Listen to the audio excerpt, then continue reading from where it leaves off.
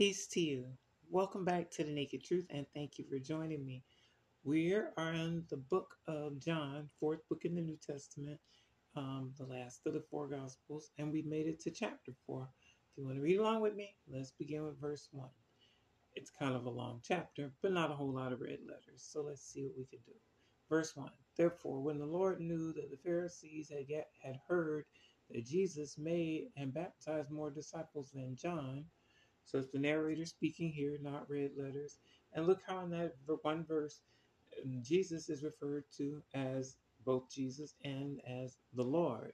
So it's saying that Jesus heard, I guess through the grapevine, that the Pharisees, his basically religious rivals, or at least they consider themselves rivals, had heard that John the Baptist has been baptizing a whole lot of people.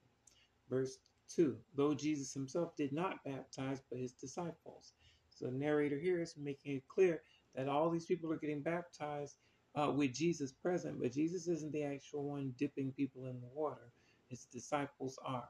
And I think whatever the reason for that is, I think one of the big picture reasons would be so there wouldn't be confusion in that generation or future generations thinking that, oh, well, you weren't actually there during the time of Jesus and actually baptized by Jesus, then you won't find salvation, or even that you'd have to be baptized by Jesus, or that those people who were baptized by Jesus, which again, none of them were, at least according to the narrator here, actually baptized by Jesus, then those people would have a higher place or special place in the big picture of things. But clearly that wasn't the case because, again, no one was actually baptized by Jesus, but the disciples did the baptizing. Verse 3, he left Judea and departed again to Galilee. So Jesus is on the move. Verse 4, but he needed to go through Samaria. So he's headed toward Galilee, sort of like his hometown, but he's going through Samaria. And we read on our other daily readings what Samaria used to be.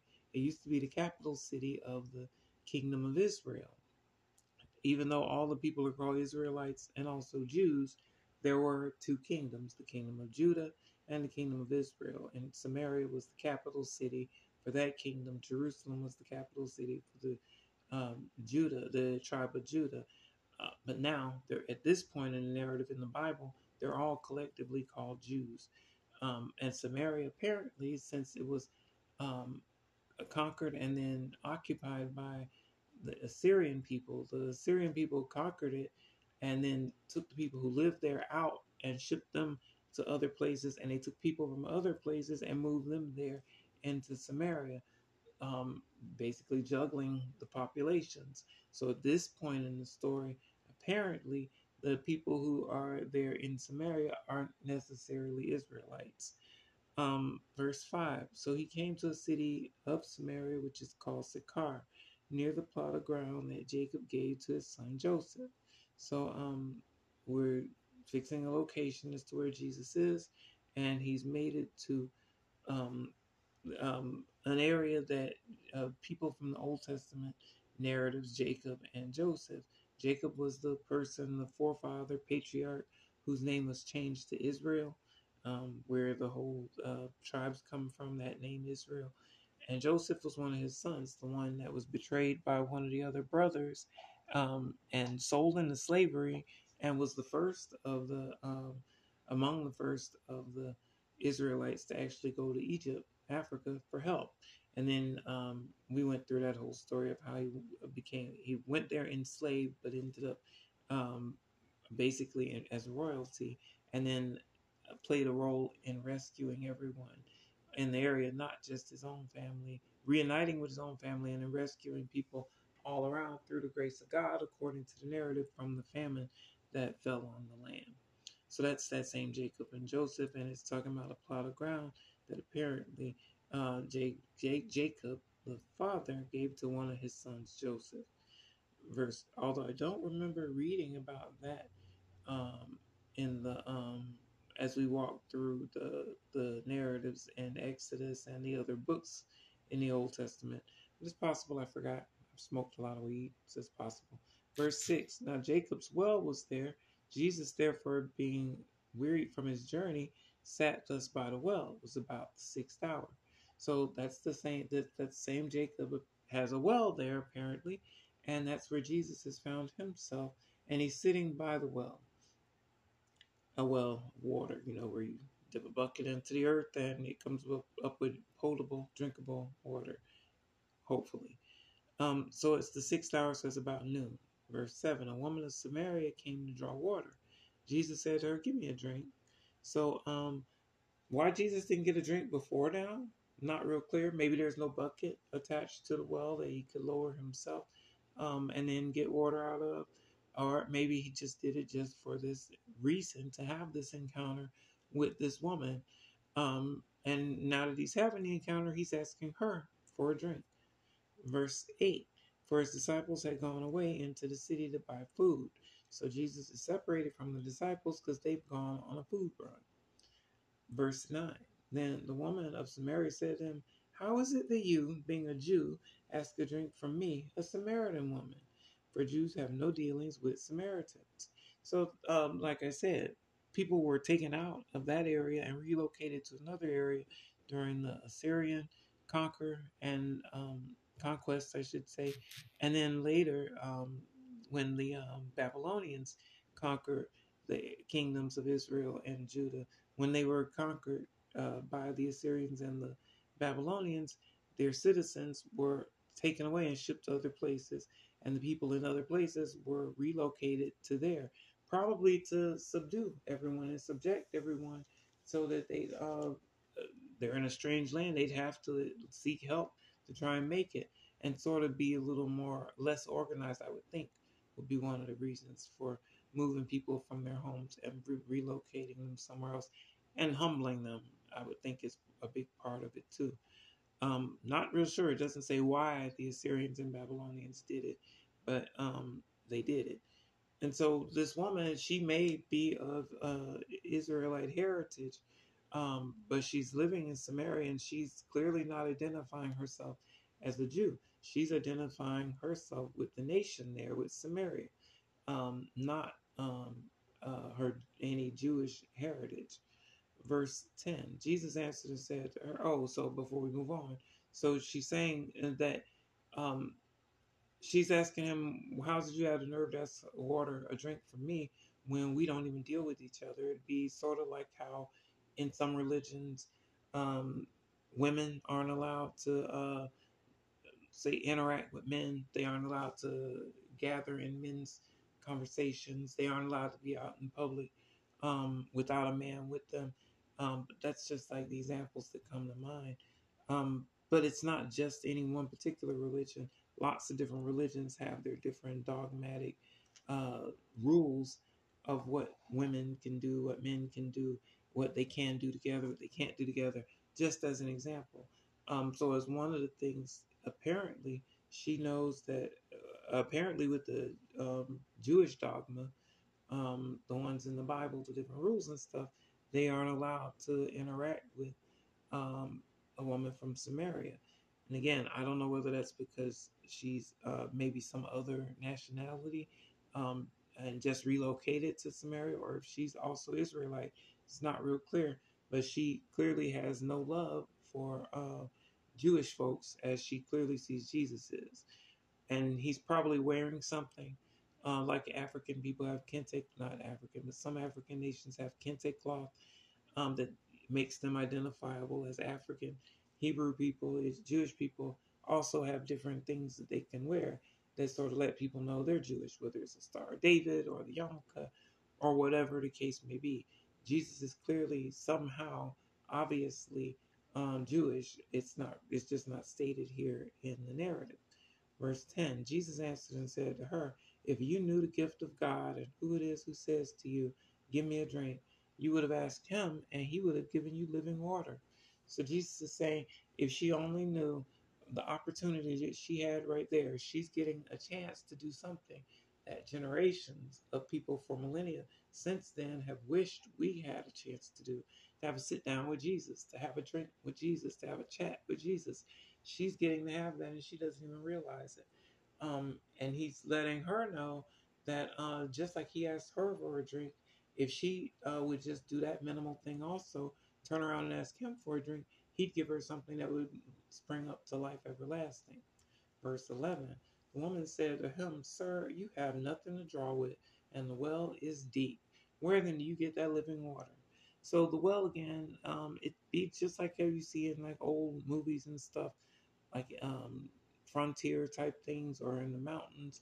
If you ever seen, it's like a circle of a brick circle, a short brick circle tower, sort of. At least that's how I've usually seen it, and it has like a hut over it, and it's dug deep into the ground. You could always Google it, of course, and it has like a bucket hanging over it, and you can lower the bucket down into the earth, and until it hits that water, and then you draw it back up, and it's full of water, and that's how people would get it. They call it a well.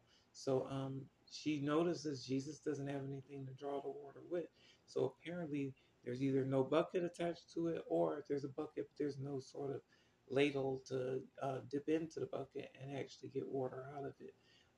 Whatever the case may be, she notices Jesus has nothing to get the water out with. So how is it that he thinks? How is it he's able to tell her that he can provide her with water? Is what she's wondering. Um, Verse 12: Are you greater than our father Jacob, who gave us the well and drank from it himself, as well as his sons and his livestock? So clearly, she is identifying herself as an Israelite. She's saying, Our father Jacob. That's who Israel was named for. That's whose name is Israel.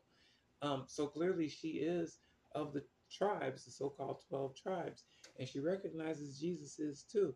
But apparently, there's still enough division in the kingdoms that she's saying that they have no dealings with each other. The people in the kingdom of Israel have no dealings with the people in the kingdom of Judah. Even though we've read previously that they're all generally called Jews, she is not going by that. She's saying that no, there's no dealings between the two of them. They're two separate nations in her mind still. And she's saying, who does he think he is? That he's too good to drink from the well, better than Jacob, the one who set up the well in the first place and drank from it. So she's sassing. Verse 13, Jesus answered and said to her, whoever drinks of this water will thirst again.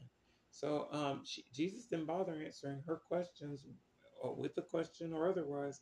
He's making a statement letting her know that the water she's seeking, the water she's thinking about, is water that has to be refreshed and renewed again and again and again. You can drink a glass of water right now, and before long, at some point, you're going to need another glass of water. Jesus is letting her know, letting us know, he's talking about something else.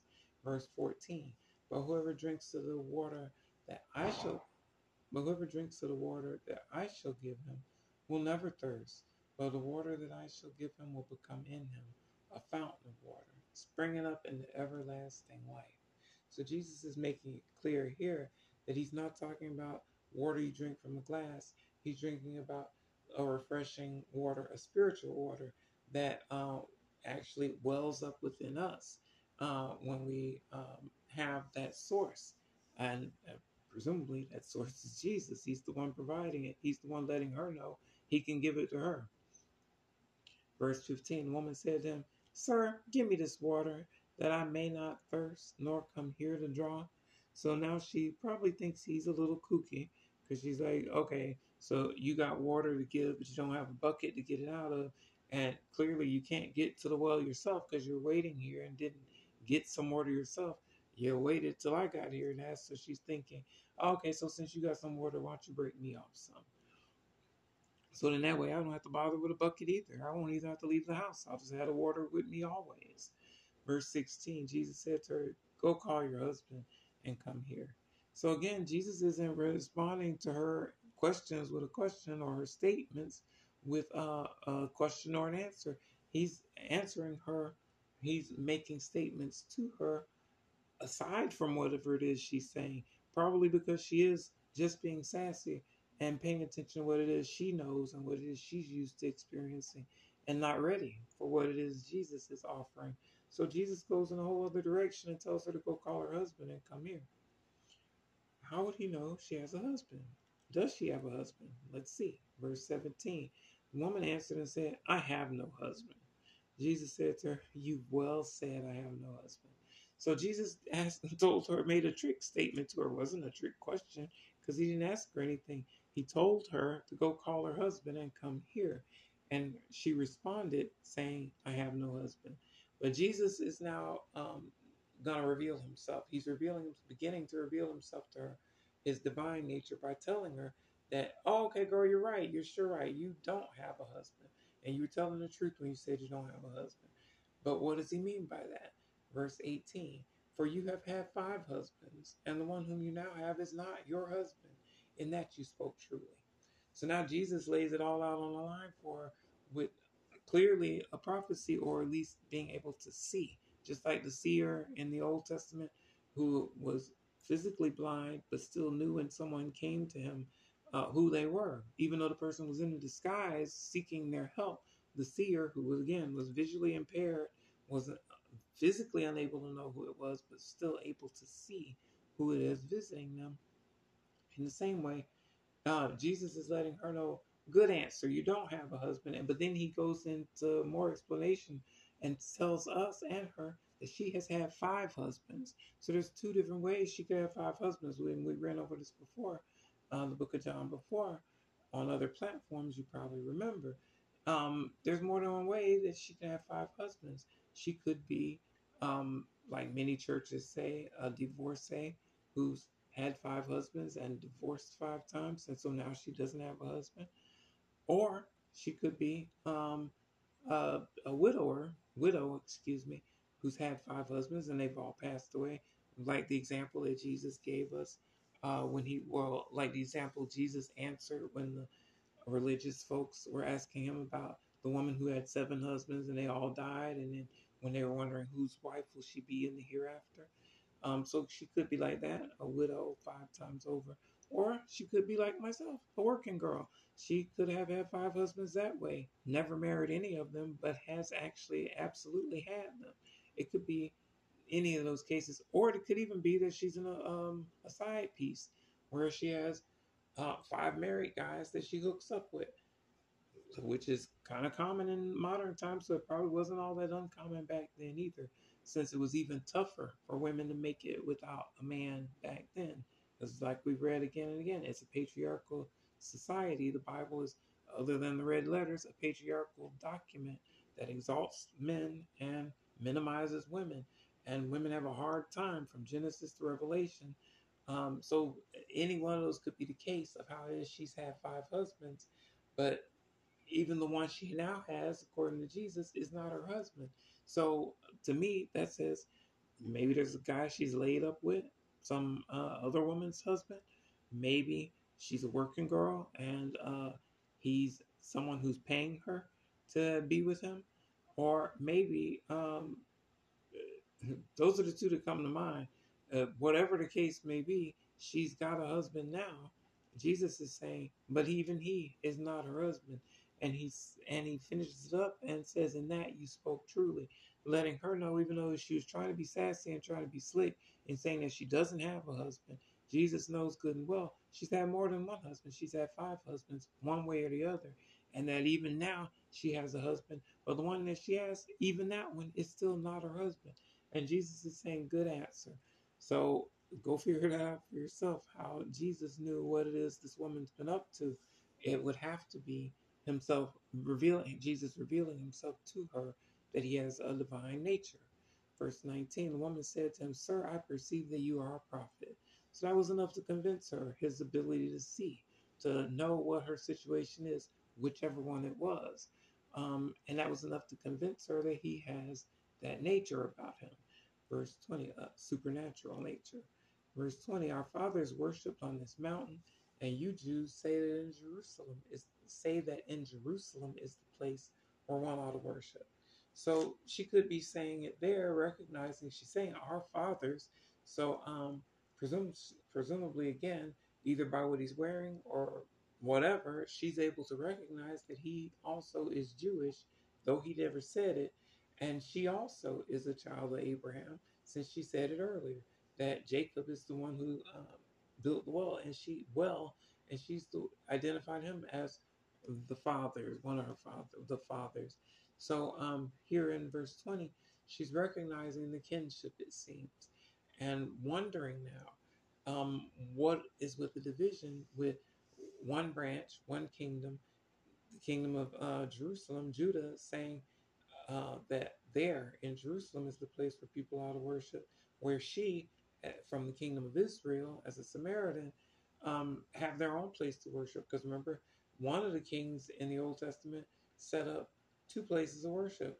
They set up one place for the north, one place for the south, for the both of the kingdoms. A golden cow, a golden baby cow, is what people would go to worship from the north to the south, wherever they wanted to worship. They could go to either one. So she's letting them know, letting Jesus know that that's not the place where they're used to worshiping. And she knows that the Jewish people, the people of the kingdom of Judah, believe that Jerusalem is the place where people should go to worship. Verse 21, Jesus said to her, Woman, believe me, the hour is coming where you will neither on this mountain nor in Jerusalem worship the Father. So Jesus is saying all of that stuff is going to be yesterday's news, old head thinking that you have to go in a certain place to go worship and get close to God. Jesus is saying a time is coming and it's actually already here. The hour is coming, it's on its way. A new covenant, a new way of worshiping, a revelation is on its way. And excuse me, Jesus is saying that it's not going to be about making your way to Jerusalem to worship God at all, or even making your way to that mountain to go and worship God at all. Verse 22, you worship what you do not know. We know what we worship, for salvation is of the Jews. So Jesus is saying what people, what she's doing um, in her religious devotion is not really what it's about. She's saying, and Jesus is saying, salvation is of the Jews, and that's one of the sense of using the word of, and where you can use it as the word from. That salvation, the Messiah, the Christ, Jesus, is coming from the Jewish people, from the land of Judea, from that area, that's where Jesus would spring from. Not that salvation is about those people or any one particular group of people at all, but it's from that group of people, the Jewish people, that the Savior would appear. That it's of the Jews, meaning coming from the Jewish people, but for the world. And he's letting her know she's included in that. Verse 23, but the hour is coming and now is when the true worshipers will worship the Father in spirit and truth. The Father is seeking such to worship him. So Jesus is letting us know, tell through her, that it's about to be a changing of the guard, that something new is happening. Even though we've read in the Old Testament, or we haven't gotten there yet, but it's in the Old Testament that there's nothing new under the sun. Well, clearly something new is happening. That's why it's called the New Covenant. So there are some things new under the sun. And in this sense, Jesus is letting us all know that what we used to think was righteous and holy is going to be yesterday's news. Because the true worshipers, people who are really trying to find God in spirit, we're going to get to that next, who are really trying to find God righteously, are going to worship God in a whole other new way. And that's what God is actually seeking. People who are going to truly worship in truth, not in men's traditions. Verse 24, God is spirit, and those who worship him must worship in spirit and truth. So Jesus is letting us know, and this is one of the few places Jesus talks about what spirit actually is. We read about it in chapter 3 with our last reading, John chapter 3, how not everyone has that birth of the Spirit. And when Jesus says, be born again, he didn't say be born from above, because Nicodemus would have said, how can one be born from above? He didn't say that. Nicodemus replied, how can one be born again? How can one be born a second time? So clearly he's talking about born again, not born from above. And Jesus also let us know that the first birth that any human walking around has is uh, flesh, born of the water.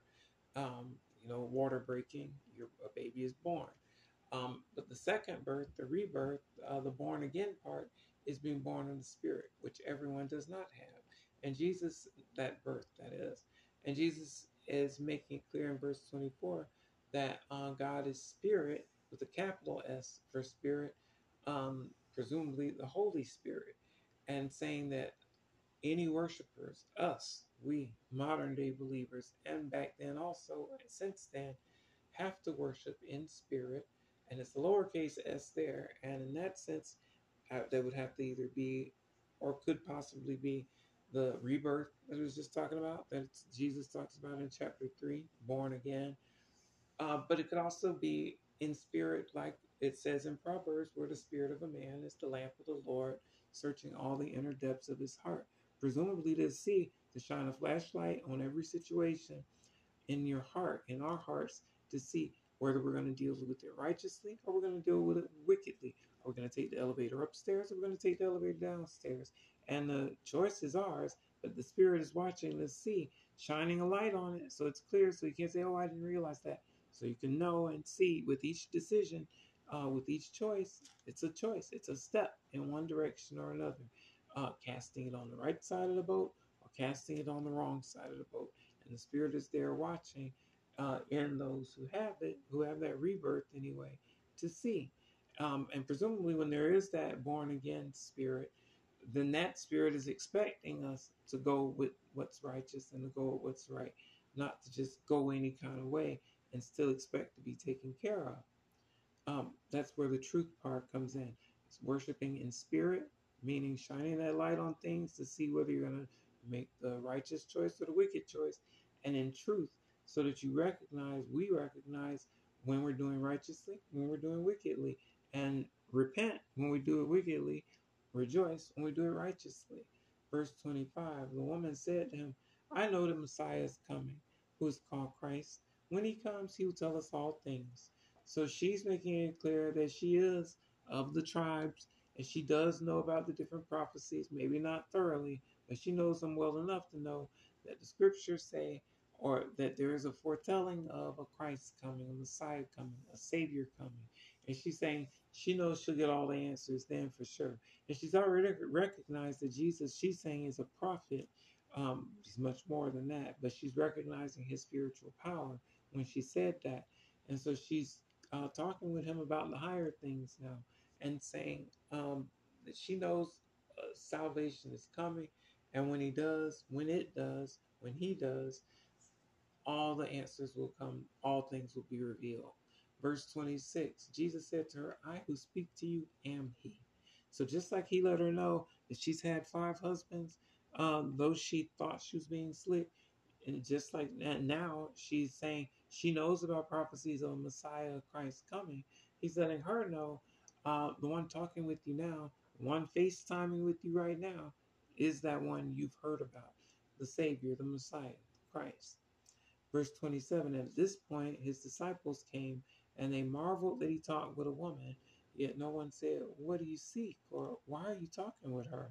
So now the disciples have returned and they're wondering, what's up with that? Why is Jesus chit chatting with a woman?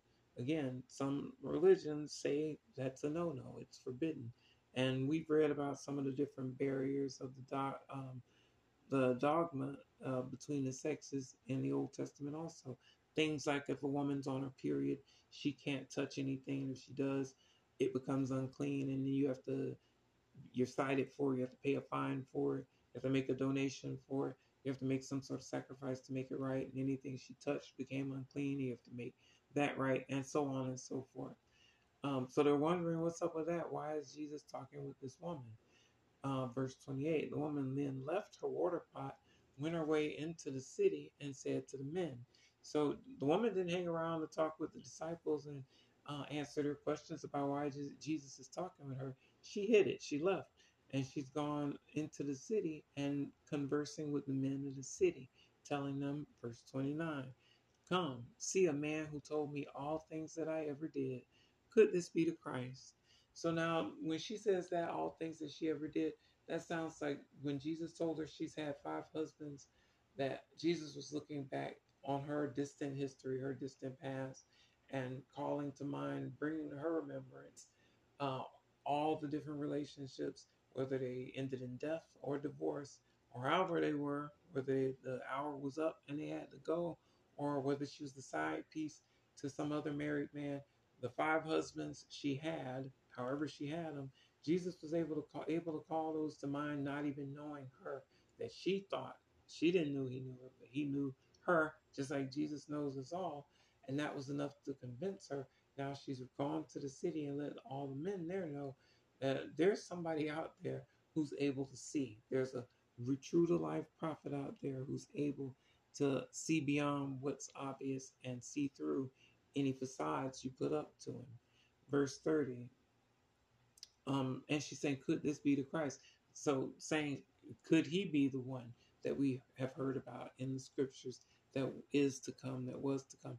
The same one that other nations, including the three magi, remember, or the magi who came and brought Jesus at his nativity, the gold, the myrrh, and the frankincense. They were not of the Israelites. They were from the east. They were presumably of a whole other nation of people. And yet they also knew of prophecies and even down to the date of when Jesus was to appear, and they showed up on the scene. So the woman also has heard of those different foretellings, prophecies of the coming of a Christ, and presumably so have all the men in the city that she's talking to, because otherwise, why would she be asking them? Could this be the one fulfilling those scriptures, fulfilling that prophecy? Verse 30, then they went out of the city and came to him. So her word was enough to get the men of the city to go out and have a come to Jesus moment. Verse 31, in the meantime, his disciples urged him, saying, Rabbi, eat. So while the woman is in the city telling the guys, the people there, I ran into somebody who can see, who really has spiritual vision. And they're on their way now to go see Jesus. In the meantime, the disciples who were wondering why Jesus was even talking to the woman in the first place is now trying to get Jesus to eat something. Um, they're addressing him as rabbi, which is translated as teacher in the Gospels. They're urging him to eat something. Verse 32, but he said to them, I have food to eat which you do not know. So now Jesus is throwing some spirituality onto the disciples now, because they're offering him food, trying to get him to eat, and Jesus is answering them that he has food to eat. And this was before, as far as we know, fast food restaurants or even refrigerators and deep freezers and lunch boxes where you could carry your fresh food around with you or carry food around with you and keep it fresh. So they're wondering, well, we've been into the city to get food because we didn't have any. And now he's been out here in the wilderness talking with this woman. And now he's saying he has food to eat, which they don't know about. So they're probably completely clueless, wondering, what is he talking about? Verse 33, therefore the disciples said to one another, has anyone brought him anything to eat? So again, they're wondering, well, how's he talking about he has food to eat when we went to go get food and he was here alone talking to this woman at the well? So they're wondering who brought him some food. Maybe he ordered some Uber. Verse 34, Jesus said to them, my food is to do the will of him who sent me and to finish his work. Jesus is saying there that what he feeds on, presumably while he's here on his mission in the flesh, on earth, his ministry, what he feeds on is sharing the good news gospel, these red letters, sharing the chance of salvation with all who he can, whomsoever would accept it. And that's what feeds Jesus, at least according to verse 34. And he's saying that that's what he's sent to do, um, do what it is he was sent here to do, and finish that work of spreading the gospel, of presenting these red letters so that we could have them now, almost 2,000 years later, to reflect back on and presumably, hopefully, God willing, find life through. Verse 35, do you not say there are still 4 months, and then comes the harvest? Behold, I say to you, lift up your eyes and look at the fields, for they are already white for harvest. So Jesus is saying that in the agricultural sense, you can see when it's time to plant, when it's time to reap, when it's time. You can see when it's time to reap, when it's time to sow, when it's time to harvest. Jesus is saying now, according to their own human measure, it's still 4 more months before harvest time. I would think that's summertime. But Jesus is saying the harvest is now. You're thinking, he's letting them know you have to think on a different level. You think on a higher spiritual level, not just the physical, what can I eat level. And he's saying because of the harvest on the spiritual level, the hard time for that harvest is right now. And he's saying, look, or lift up your eyes and look at the fields. Presumably that's because while he's interacting with the disciples, the woman is headed back toward him with the people from the town who she told about Jesus and his ability. So once they look up, almost certainly there's a crowd of people from the town headed their way. And Jesus is saying this is the moment for the harvest. To and he's going to go into it further, 36. And he who reaps receives wages and gathers fruit for eternal life, that both he who sows and he who reaps may rejoice together. So Jesus is saying here that the harvest time is now, that there's plenty of people seeking that salvation. The seed he planted spiritually with revealing to the woman that he knew she had 5 husbands was just the seed. She's gone and spread that to the people in the town, and now just like that, there's a harvest of people seeking what it is, seeking Jesus. They've come to Jesus at the well, seeking him thanks to the small seed he planted with a revelation to the woman who had the 5 husbands.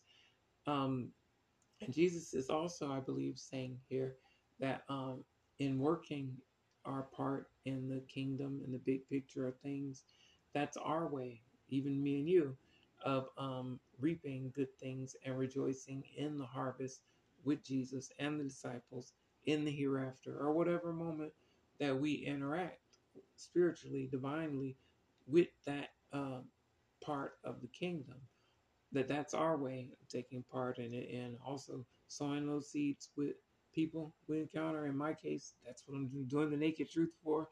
Even though it doesn't reach a whole lot of people, um, it's not about the number of people, it's about the right people hearing it. So it is what it is. So similarly, Jesus just reached out to the one woman, and now she has um, provided a bumper crop of harvest for Jesus and the disciples to take part in, presumably more than disciples, since Jesus already planted the seed. That's where Jesus is saying, "He who that both he who sows and he who reaps may rejoice together." Jesus did the sowing. Now it's up to us to do the reaping, to gather people to the kingdom as best we can by letting our own light shine. Verse 37, for in this the saying is true, one sows and another reaps. So, like I was just saying, but also in the sense of, like we've talked about before, um, that people find God, that seed is planted to know that there's a hereafter, that there is a God, that there's more to the world than just what we perceive with our eyes in many different ways. Not everyone who's a Christian now was always a Christian. Some people were agnostic. Some people were other religions. Some people weren't faithful at all. Didn't believe there's a God at all. Didn't know if there was a God. Lots of different ways. And then at some point in life, something special happened that made people believe um, that okay, maybe there is a God, and then eventually leads people to righteousness. So the planting can happen many different ways, many different directions, even unpredictable ways. Um, but the sowing can happen in any sort of way, but the reaping, the actual growth and seeking righteousness, seeking Christianity, seeking God, can happen no other way. Like Jesus tells us, the earth yields crops by itself. He himself does not know how. So different people have different experiences in their walk through the world. And in those experiences, that's what actually leads people to either reject Christianity as just any other religion and lump it in with all the other religions that have proven to them to be false for one way or the other, or not for them for one way or the other, and they not make it. But a percentage of the seeds that are sown will make it. Not the greater percentage, it's just the few who find it according to Jesus. But those few are what it's all about. Verse 36, 38, excuse me. I sent you to reap that for which you've not labored. Others have labored, and you've entered into their labors.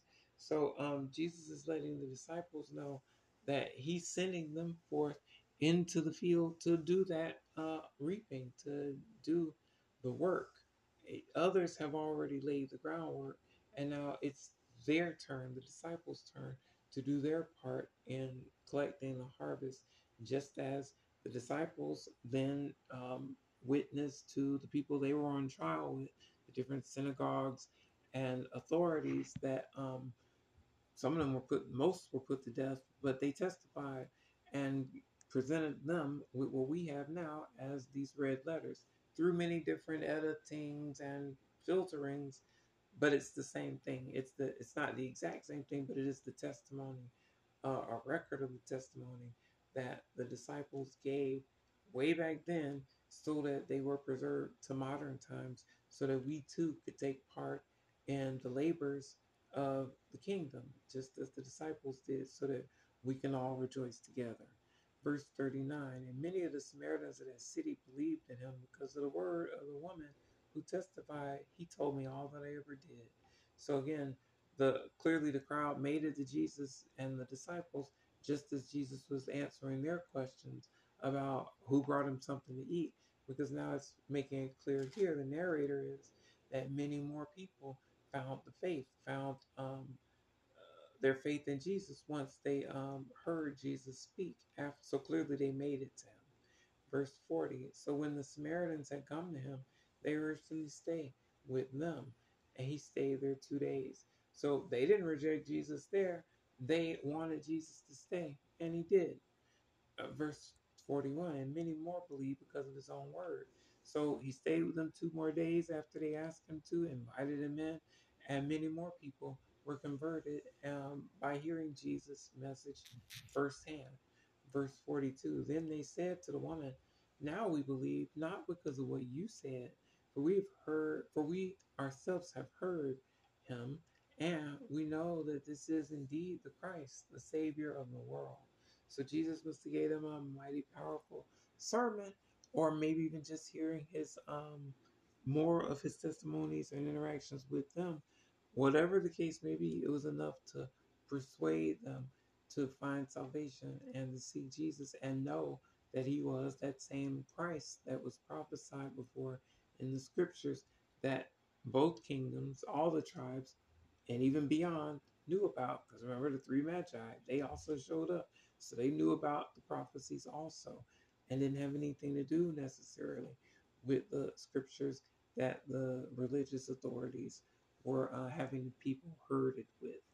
Verse 43. Now after the 2 days, he departed from there and went to Galilee. So Jesus stayed where he was invited for 2 days. Now he's on the move on to Galilee, just like he was before. Excuse me.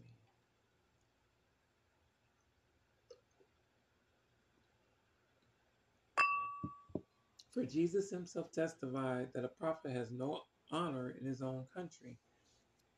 So that's reflecting on another gospel teaching, red letters. So what Jesus said, a prophet is not without honor except in his own country, among his own relatives, and in his own house. Actually, I think that was John chapter 6. So we haven't gotten there yet. But the narrator here is clearly reflecting on the gospel preachings of Jesus, teachings of Jesus, that people who knew you originally are probably going to be the last to accept you for how you are now. Whether it's because they knew you in your old ways and they just don't believe the new ways, or whatever the case may be. I used the example of transgender people being a perfect example of this, in the fact that no matter how you transition physically, you may even have the full-on GRS, the gender reassignment surgery, commonly known as a sex change. You may even do that. And the people who knew you before are still going to call you by the pronouns they knew you as before. No matter how convincing or passable you are now, people still know you as how they knew you before. And I used to take offense at that until I realized recently sometimes that's just how it is, how it's hard for people, not whether they accept you or not, it's hard for them to accept the things like a name change because they so used to calling you that. That's what they're used to knowing you by. And an example of that I remember was when I first was a kid, and I realized that my mama was called by different names. I called her mama, but I noticed other people would call her by her first name. My daddy would call her by a pet name. Her siblings would call her by yet another name. And I remember, why are they calling you these different names? And when I call her mama, but it took me a while to realize you can call their people by lots of different names, but it still be the same person. Um, I guess somebody could be known as Bob or Robert or Bobby, or could be John, Johnny, even Jack. It could be lots of different names, but still referring to the same person.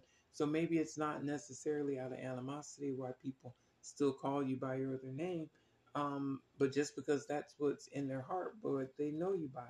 And I even saw that today when I was flying back home. I saw a trans person on the flight with me, who, really cute looking guy, but really loud, and seemed like he was trying too hard. And then I was like, oh, wait. And I kind of noticed some things, and I was like, maybe. And then I heard one of the people with him refer to him as her. And I was like, oh, okay, now it makes sense. And it in the it let it was it it's sort of like, it's just like what I was just saying.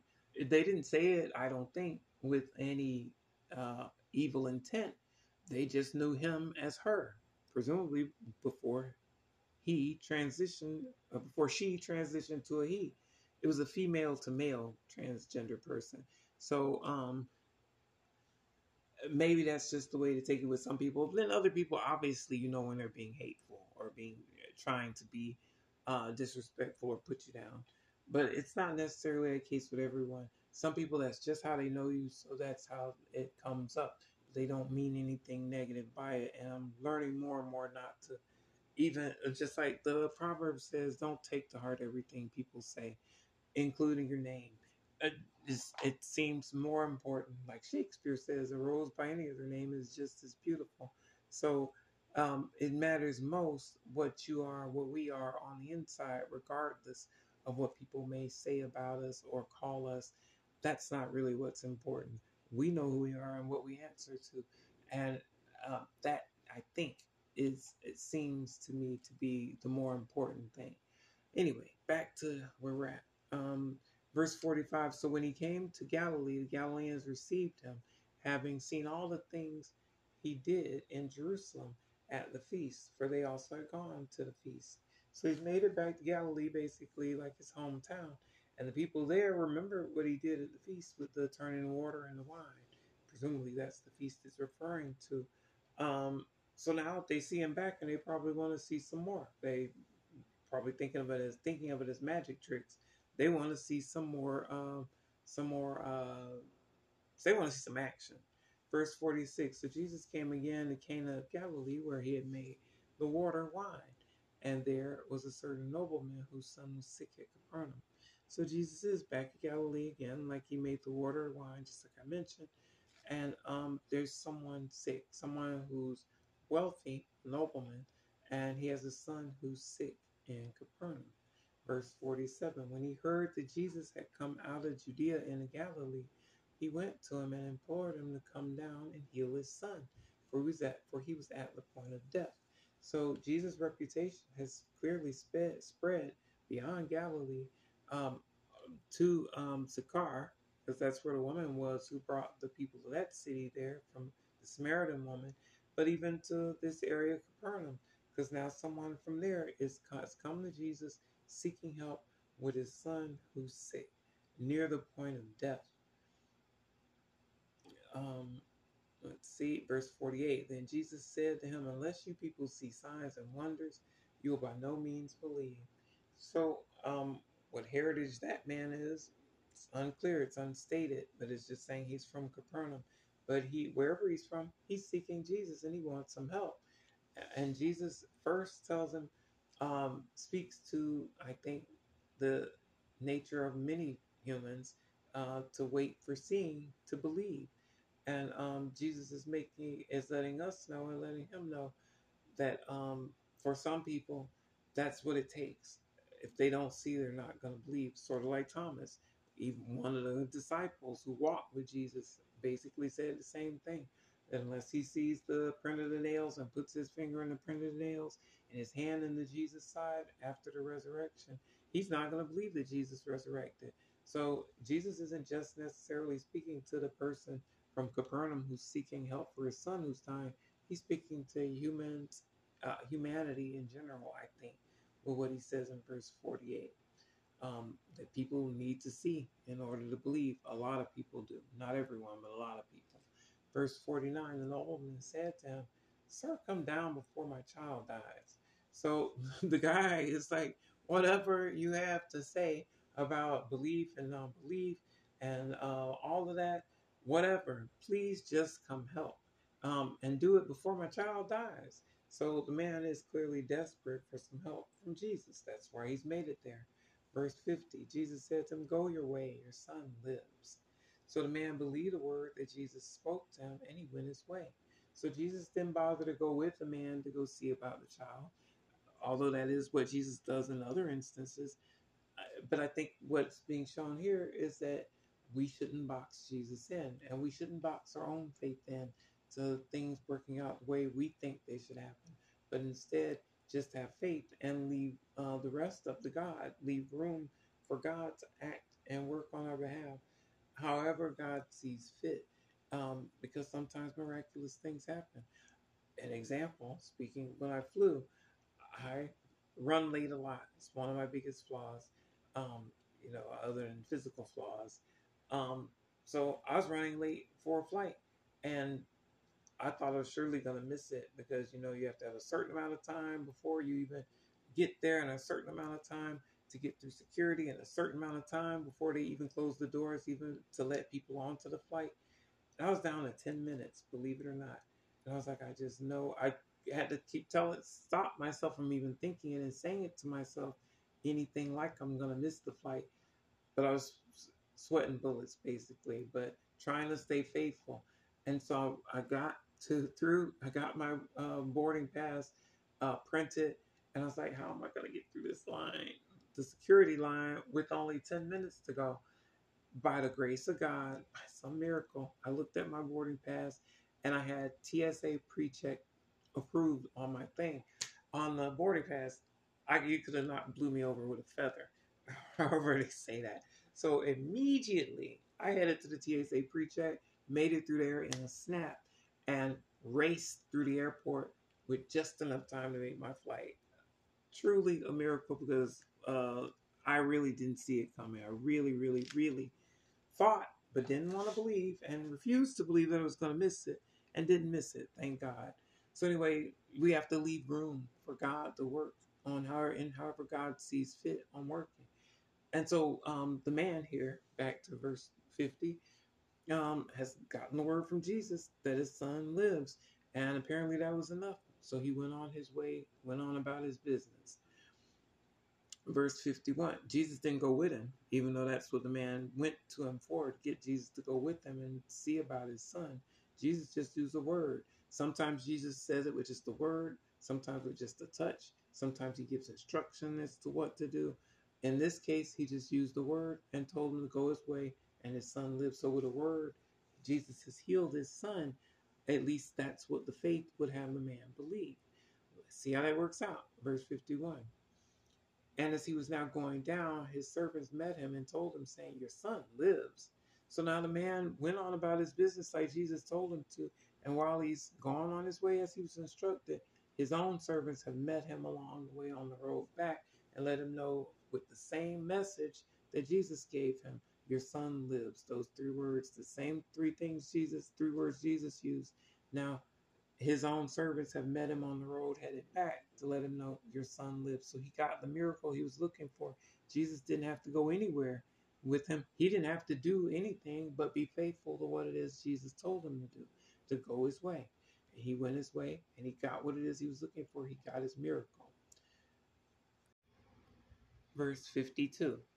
Then he inquired of them the hour when he got better, and they said to him yesterday, at the seventh hour, the fever left him. So, seventh hour would be about 1 o'clock.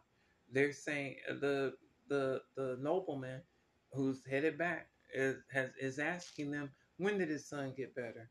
Because now he knows his son is healed, which is what he went to Jesus for. But since Jesus didn't go back with him, maybe he's questioning, well, maybe my son was going to get better anyway. So let me see when he got better. Maybe he got better as soon as I left town to go find Jesus.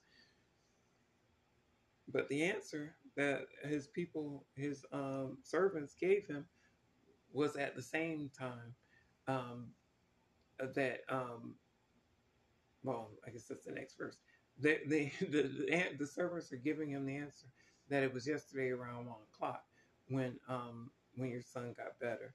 So how will the nobleman know if that was actually Jesus' hand in it or just um, by chance that his son just happened to get better? It was at the same time. Verse 53, so the father knew that it was at the same hour in which Jesus said to him, your son lives. And he himself believed and his whole household. So not only was it at the same time when Jesus gave him the message, your son lives, the people who are bringing the good news back to him that his son is alive and well again brought back the same message of the very words that Jesus used when he healed him. Your son lives. So it happened at the same time, even though Jesus wasn't there with them. And even the message of your son lives is the same message that Jesus gave him when he performed the healing. So that was enough, presumably, to be fully persuasive to the nobleman and to his whole household, because that persuaded them all to find faith. Verse 54. This again is the second sign Jesus did when he had come out of Judea into Galilee. So the narrator here is letting us know that that's the second sign. The first presumably would be the turning the water into wine there in Galilee. This now is the second sign when he performed the long distance healing without even having to show up, with just being requested for the healing by the nobleman and performing what it is he needed in saving his son who was about to die.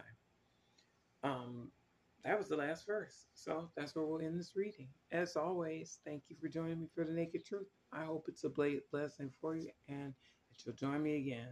I love you. I'll see you next time. Peace be with you.